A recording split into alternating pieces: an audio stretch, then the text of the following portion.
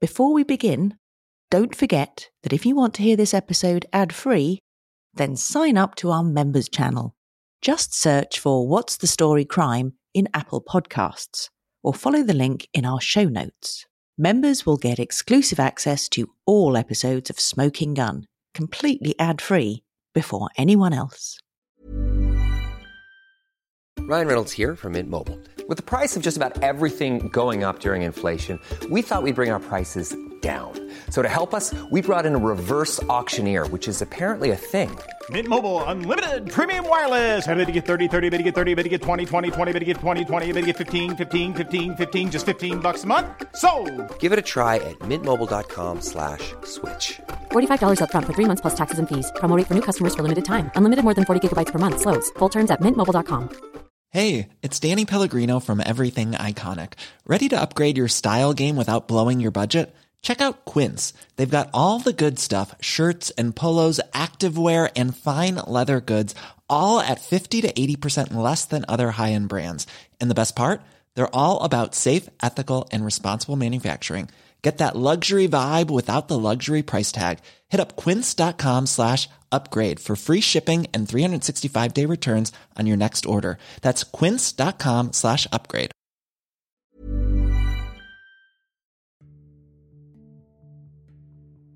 It's the 29th of September, 1935. A young woman called Susan Haynes Johnson has taken a well-deserved holiday from her busy life in Edinburgh, Scotland. Along with a friend, she sought to spend her holiday in nature, to escape the city smog and bask in the fresh air of the Scottish countryside. The women packed their bags with blissful anticipation and headed for the rolling hills of Dumfriesshire. As they began their hike, they clambered over craggy rock formations and passed through vibrant green fields. The women felt free. They approached the Gardenholm Lynn stream, a small tributary of the River Arun. As Susan crossed the small stone bridge, she paused, leant on the parapet, and watched the waters flow, which filled her with peace. But as she did so, a small object caught her attention. Lodged against a boulder on the banks of the stream, she saw a bundle of fabric and newspaper. Out here, of course, such a sight was unusual. She inspected it further, and rather than some careless littering, Susan discovered that in fact the fabric and newspaper were there to obscure a decomposing human arm. Understandably panicked, the two tourists raced to the nearest telephone box, removed the handset and dialed 999. Little did they, nor the Dumfriesshire Constabulary know at the time, that this discovery would be the start of a sensational whodunit that would grip the entire country. One that would lead to a remarkable leap in forensic science. And little did they know they would have those small cutouts of newspaper to thank for solving a gruesome double murder.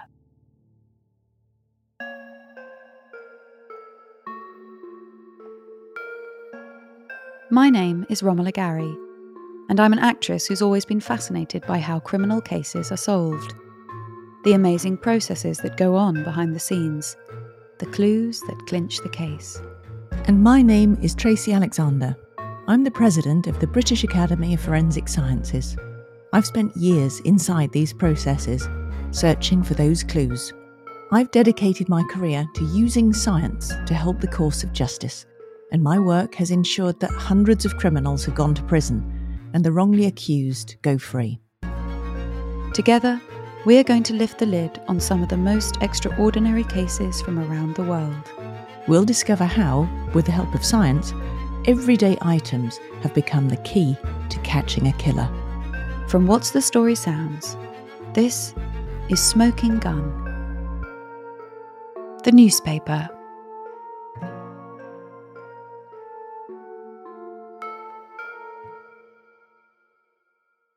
Moffat is situated about 60 miles southeast of Glasgow, Scotland. It's a small parish with a population of around 2,500. In the 1600s, many used to visit the village for its spas.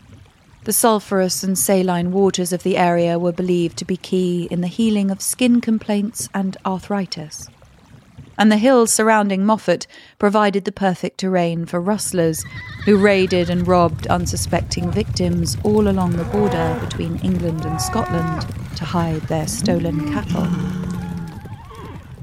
That sparsely populated and serene terrain later made perfect ground for exploring the British countryside. To their shock, Scottish police discovered it also presented the perfect location to hide mutilated human remains. Well, almost perfect. Quickly after hearing the panicky 999 call, officers arrived at a small bridge near the village of Moffat. They inevitably thought the account of a severed limb must be a mistake, but as they inspected the bundle of fabric beside the stream, they too found what appeared to be a human arm. Police swiftly cordoned off the area and expanded the search to encompass the surrounding region and the nearby River Annan.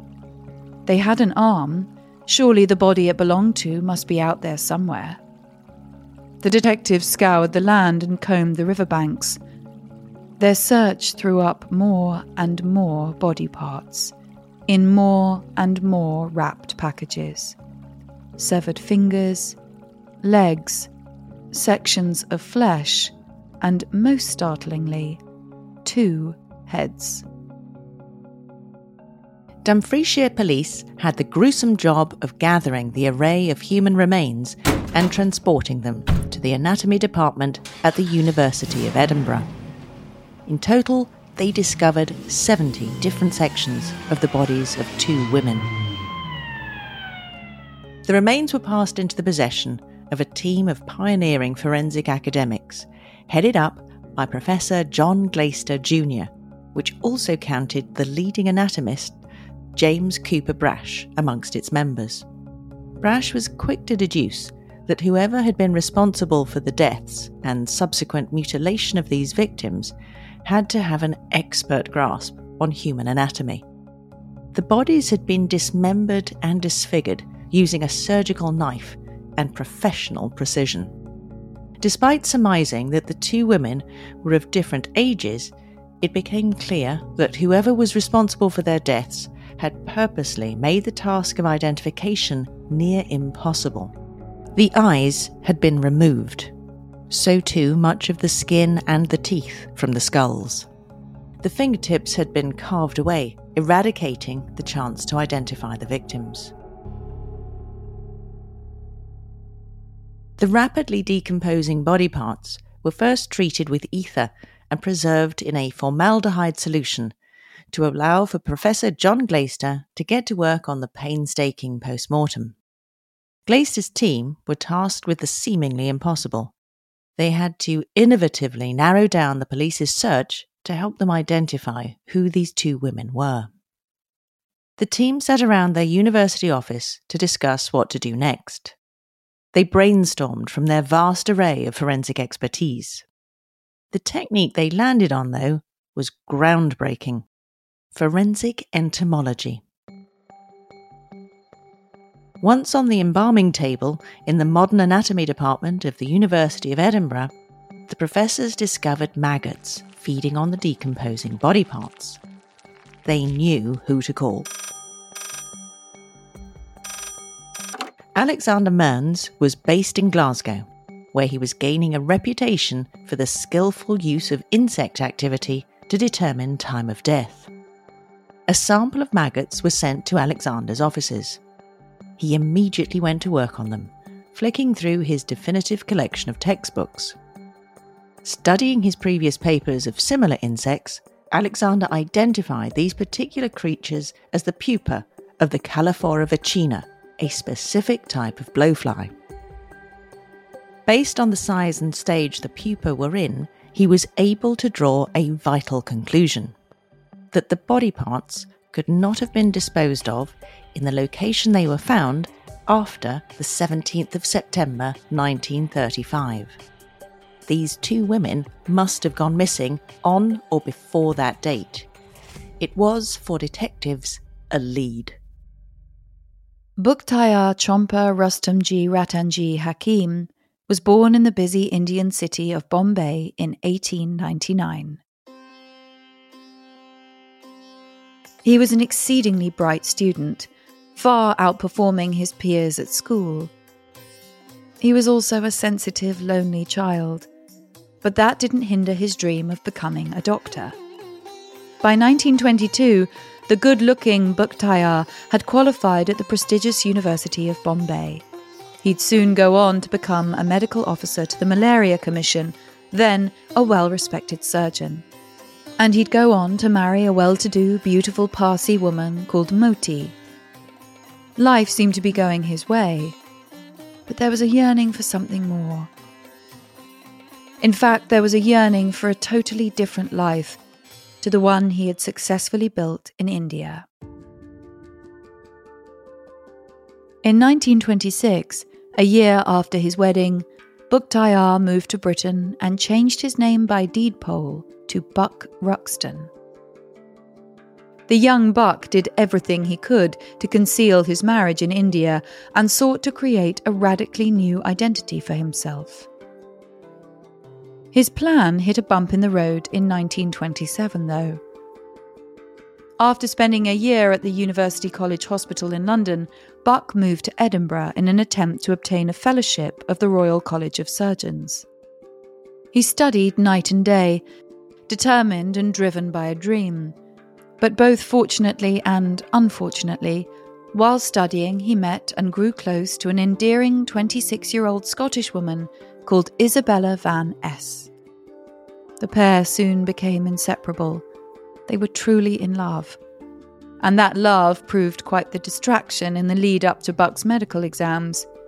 He sat in the examination hall in Edinburgh in 1927, scratching his head, thinking about his future, thinking about the answer to the exam question in front of him, and thinking about Isabella. He failed his exam.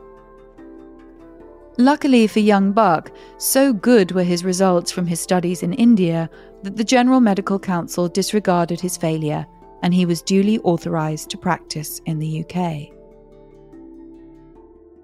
Buck and Isabella bounded from Edinburgh to London, where he established himself as a locum, then on to Lancaster in the north of England, where he aimed to set up a practice of his own, operating out of his home in No. 2 Dalton Square. During this time, Isabella gave birth. The couple's first child, a daughter named Kathleen Elizabeth. Buck's British dream was coming true. Everything from the outside appeared rosy for the new couple. Buck and Isabella were, by now, common-law husband and wife. She decided to go by the name Isabella Ruxton, and Buck's medical practice was picking up steam too. Local Lancastrians came to love his presence. In a time prior to the UK's National Health Service, Buck would often waive the fees for his hard-up patients. And despite being free, his medical treatment was professional and accomplished. He and his fledgling family came to be adored.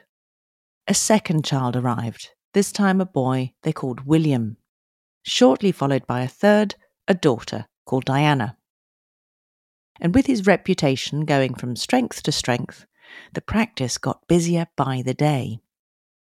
So Buck resolved to hire a live-in housekeeper, a Mrs. Mary Jane Rogerson. But behind the closed door of his understated 3-story townhouse, Dr. Ruxton's life began to resemble that of Dr. Jekyll and Mr. Hyde. You see, Buck was a deeply jealous man. He didn't trust Isabella one bit. Neighbours would often hear arguments between Buck and Isabella emanating from the dividing walls. He would, on many occasions, accuse his wife of infidelity. And the accusations were not simply verbal. On one occasion, Mary Jane Rogerson, the family's housekeeper, heard a commotion whilst tending to the Ruxton kids. As she nervously peered into the couple's bedroom, she saw Buck screaming at Isabella with his hands wrapped tightly round her neck. Buck chastised the maid, telling her to mind her own business. Time and time again, in different ways, Buck's jealousy would lead to fits of suspicious rage and hysterical accusations of disloyalty. And time again, Isabella would pack up her things and drive, with her kids, the near 5-hour trip north to Edinburgh. Buck, in tears, would plead down the phone for Isabella to return, and often she would. But this pattern persisted, driving Isabella to attempt suicide by inert gas asphyxiation in 1932. The local police would, on occasion, come to rescue Isabella from Buck's furious physical assaults in private. There were most definitely two distinct sides to the outwardly popular surgeon. On the 14th of September 1935, Isabella walked out of 2 Dalton Square and packed up the family car, a 1931 Hillman Minx. She told Buck she was going for a day trip with her sisters to see the famous Blackpool Illuminations, an annual lights festival in the seaside resort town. Isabella informed her husband that she would be returning that same evening. And she did. But at 11:30 p.m, as she opened the front door to the family home, she was faced with the wrath of a particularly paranoid Buck. The ensuing commotion was by no means out of the ordinary for the housekeeper, Mary Jane Rogerson, but she thought she'd better check on the rowing couple regardless. For her, that would come to be a fatal decision.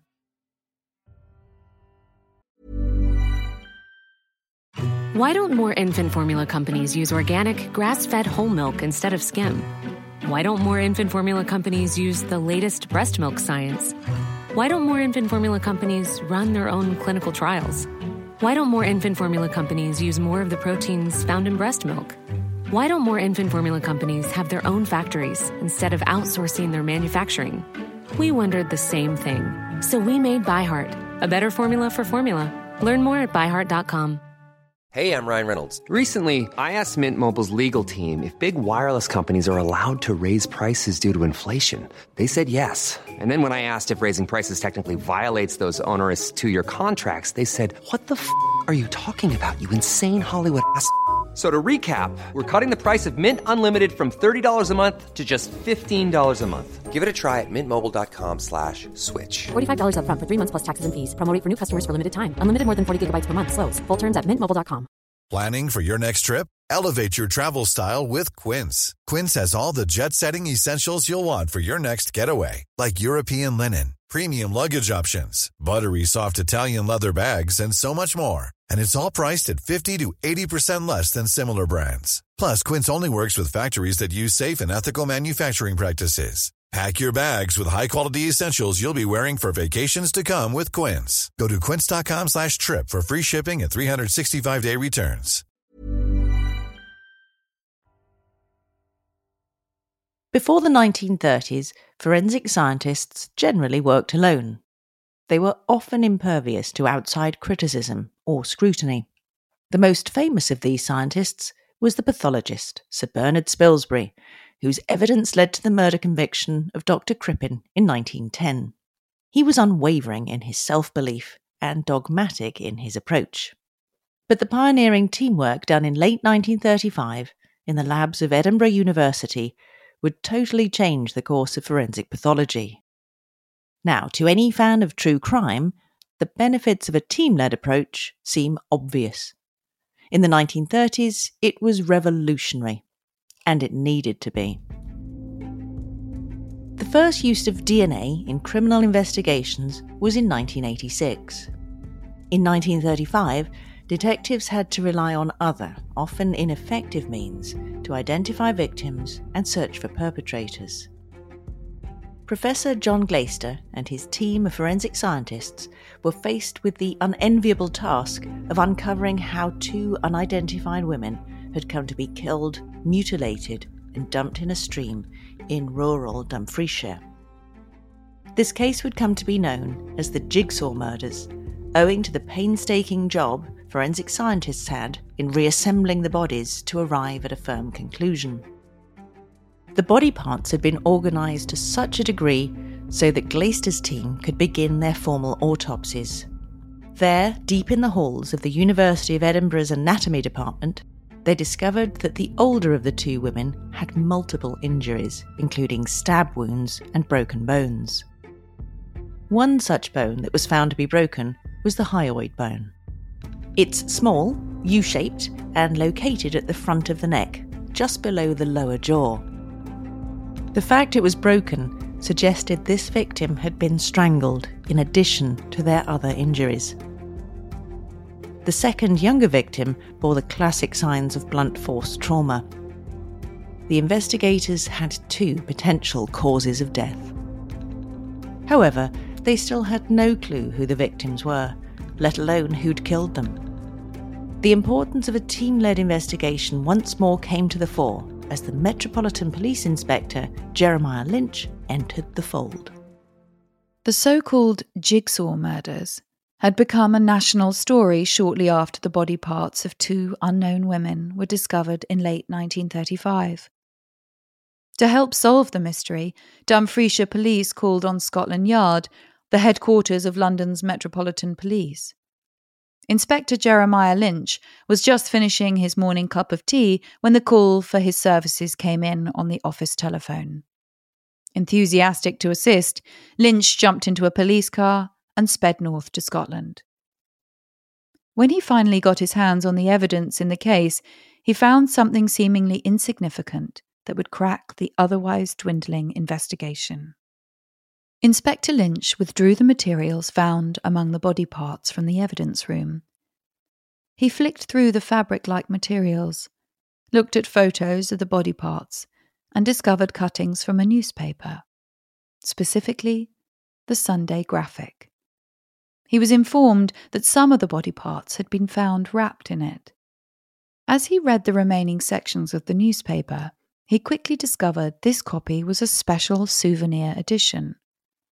Promptly, he got onto the editors of the Sunday Graphic to find out where this particular edition had been distributed. What he heard could not have been more useful to the investigation. The souvenir edition of the Sunday Graphic was only made available to 3,700 homes in the Lancaster area. It was dated the 15th of September, 1935. This key piece of the puzzle presented the police with a window, a time within which the murders could have been committed, and a strong clue as to where the murders had been committed. Detectives, led by Inspector Lynch, started to close in on any missing persons reported in the Lancaster area on or after the 15th of September. Mary Jane Rogerson's parents hadn't seen their daughter for nearly 2 weeks. They were worried. It was unlike her. She was usually conscientious and contactable. They knew she worked for Buck Ruxton and his wife Isabella as their housekeeper. Their worries about their daughter's whereabouts were temporarily calmed when Buck turned up out of the blue at the Rogerson family home in the seaside town of Morecambe. He knocked on the front door and told them that Mary Jane had recently engaged in an affair with a local youth and had subsequently become pregnant. He explained that he and his wife had agreed to discreetly take her to have an abortion. Abortions were, he added, illegal, so they ought not to contact the police. More time passed without contact, so this time the Rogersons paid a visit to Buck. Once more he tried to placate their growing anxiety, but with a differing far-fetched tale. He told Mary Jane's parents that their daughter and his wife had broken into his safe and stolen £30 before escaping together. Calmly, Buck reassured them that once that money had disappeared, the two women would likely return. But the Rogersons were suspicious. Not only was this a new version of the story altogether, it also did not tally with the Mary Jane that they knew. Accordingly, upon their return to Morecambe, the Rogersons made their way to the town centre, past their local bank, past the bakers, and into the police station.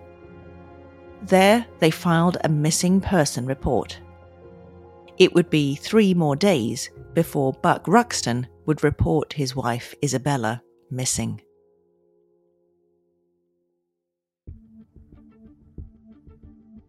In Lancaster, gossip about the respected Dr. Ruxton was starting to circulate.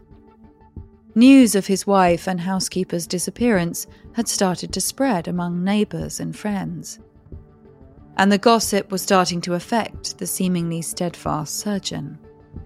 On one cool October day, he exploded through the doors of Lancaster Police Station, tears running down his cheeks. He complained that the rumours about his involvement in their disappearance were starting to affect business.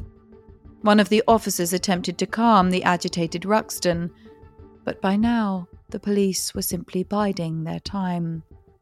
By now, he was their prime suspect. When Inspector Jeremiah Lynch stumbled across a newspaper report explaining a young woman called Mary Jane Rogerson had gone missing, he promptly called Lancaster Police. The very day Buck had burst into the police station, the 9th of October, officers had paid a visit to the Rogerson household. They brought along with them some of the clothes found alongside the body parts in Dumfriesshire. As one of the detectives pulled out a blouse with a distinct patchwork repair in one of the armpits, Mrs. Rogerson wailed. Without hesitation, she identified it as belonging to Mary Jane. To add to their growing suspicions, inspectors from Lancaster Police had also, by this stage, heard a couple of shady accounts from neighbours. One, Agnes Oxley, who regularly cleaned the Ruxton household, recalled how she was told by Buck on the 15th of September that her services weren't needed that day. When she arrived the following morning, expecting an easy day's cleaning, she found the house in a shambolic state. Just one detail among many that sprung to Agnes's mind was the bathtub. It appeared to have been deeply stained with a yellowish discoloration. When she saw Dr. Ruxton, she remarked on a bandage he was wearing on his hand. He told her he had simply jammed it in the door. Then there were the Ruxtons' neighbours, a Mr. and Mrs. Hampshire. They told detectives that Buck had asked them to clean his house in preparation for an apparently impromptu redecoration. He couldn't do it because of his injured hand, of course. But he told the Hampshires the injury had occurred as a result of opening a tin of peaches a few days prior. Dr. Ruxton's story was falling apart in front of his eyes. But that wasn't enough for an arrest. The police needed more. The problem facing the investigating police was a big one. They were not yet able to identify the bodies of the victims with any certainty, even with the Rogersons identifying distinct clothing, even with the suspicious accounts coming from Buck's neighbours. It simply wasn't enough. But Professor James Cooper Brash came up with yet another ingenious solution. He dug into the case file and discovered that there were 2 portrait photographs of the alleged victims, Isabella Ruxton and Mary Jane Rogerson. He picked up the phone to the local commercial photographer, Cecil Thomas, and asked him to help with an innovative photographic reconstruction. Thomas had been paid just a year earlier by Buck to take a portrait of his wife, Isabella. Forensic science met the latest in photographic technique in a small Lancaster darkroom one October evening.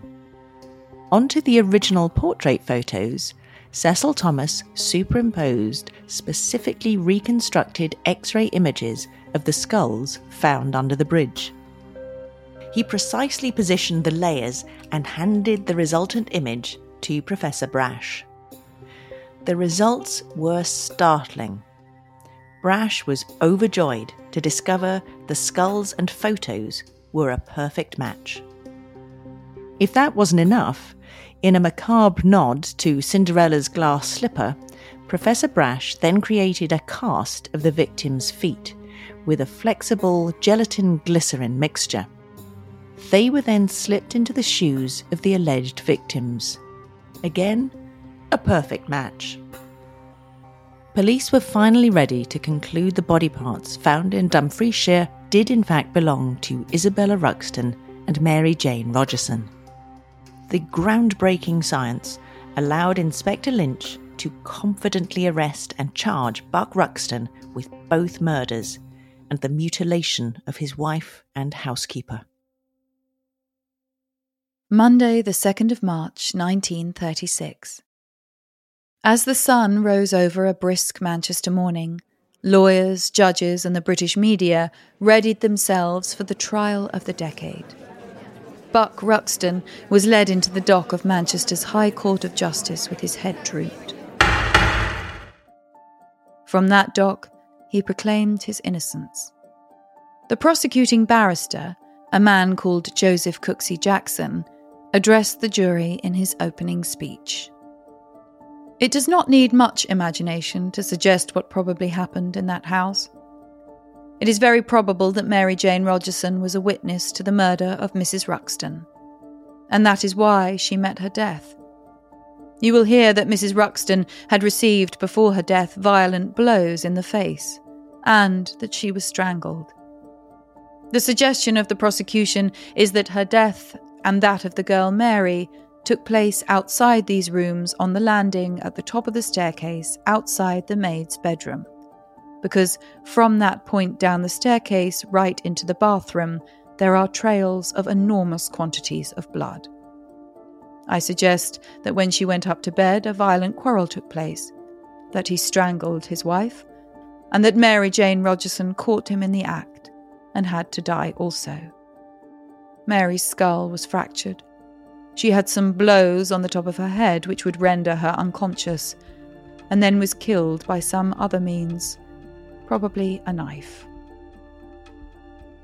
The jury heard yet more damning evidence from the prosecution. They heard how Ruxton had attempted to offload stained carpets to his neighbours in the days after his wife and housekeeper went missing. And they heard the harrowing details of a campaign of jealousy that amounted to a strong motive. After an 11-day trial, the jury unanimously agreed with the prosecution's case. It took them just over an hour to arrive at their verdict: guilty on all charges. Buck Ruxton was duly sentenced to death.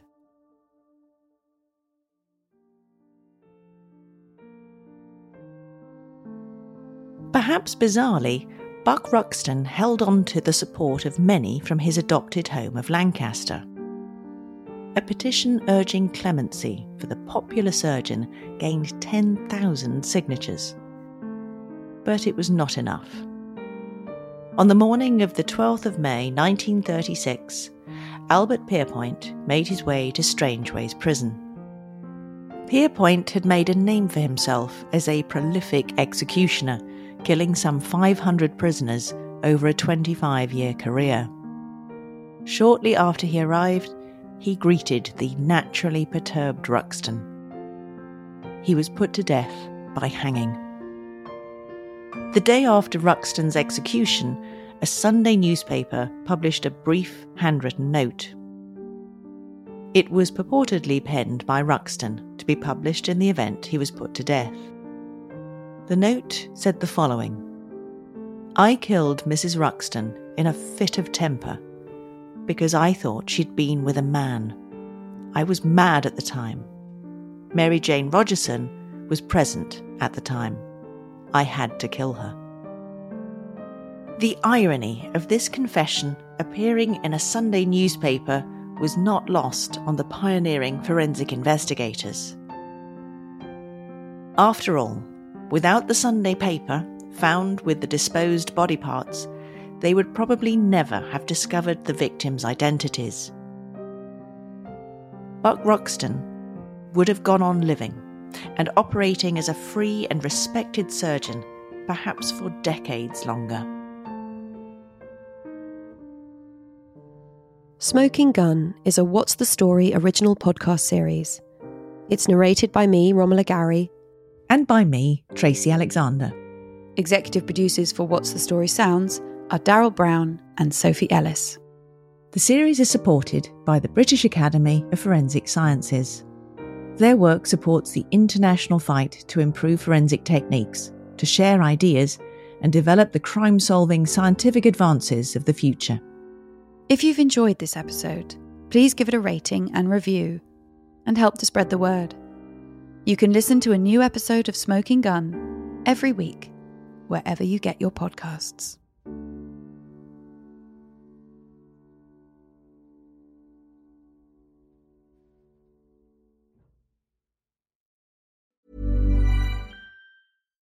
Why don't more infant formula companies use organic, grass-fed whole milk instead of skim? Why don't more infant formula companies use the latest breast milk science? Why don't more infant formula companies run their own clinical trials? Why don't more infant formula companies use more of the proteins found in breast milk? Why don't more infant formula companies have their own factories instead of outsourcing their manufacturing? We wondered the same thing. So we made ByHeart, a better formula for formula. Learn more at byheart.com. When you make decisions for your company, you look for the no-brainers. And if you have a lot of mailing to do, Stamps.com is the ultimate no-brainer. It streamlines your processes to make your business more efficient, which makes you less busy. Mail checks, invoices, legal documents, and everything you need to keep your business running with Stamps.com. Seamlessly connect with every major marketplace and shopping cart. Schedule package pickups and see your cheapest and fastest shipping options from different carriers, with rates up to 89% off USPS and UPS rates. And with the Stamps.com mobile app, you can take care of mailing and shipping wherever you are. Make the same no-brainer decision as over 1 million other businesses with Stamps.com. Sign up with code PROGRAM for a 4-week trial, plus free postage and a free digital scale. No long-term commitments or contracts. That's Stamps.com. Code PROGRAM. If you want to listen to all episodes right now, you can find them completely ad-free on our subscription channel, What's the Story Crime. On there, you'll also get exclusive access to a whole bunch of bonus interviews led by me, where I speak to some of the most experienced and skilled forensic scientists from around the world and find out more about what they do. Those interviews are only available on What's the Story Crime. There's also a whole range of brilliant true crime content, all made by the same team. You can check out The Missing, with more than 60 episodes all about long-term missing people, which invites you to try and help solve the case. You'll also find exclusive series like Jigsaw, true crime investigations like 900 Degrees, and incredible stories told over several parts. Whatever you're into, if you enjoy listening to Smoking Gun, we're sure you'll find your next must-listen podcast on What's the Story Crime. Signing up is really easy. If you're listening on Apple Podcasts, just search for What's the Story Crime, subscribe, and you'll get all your favourite shows ad-free. For listeners on Spotify, Amazon Music, Google Podcasts, or any other platform, all you need to do is click the link in our show notes or visit www.whatsthestorysounds.com/crime. Your subscription helps to ensure we can keep making more of the content you love, and it costs just $3.99 per month.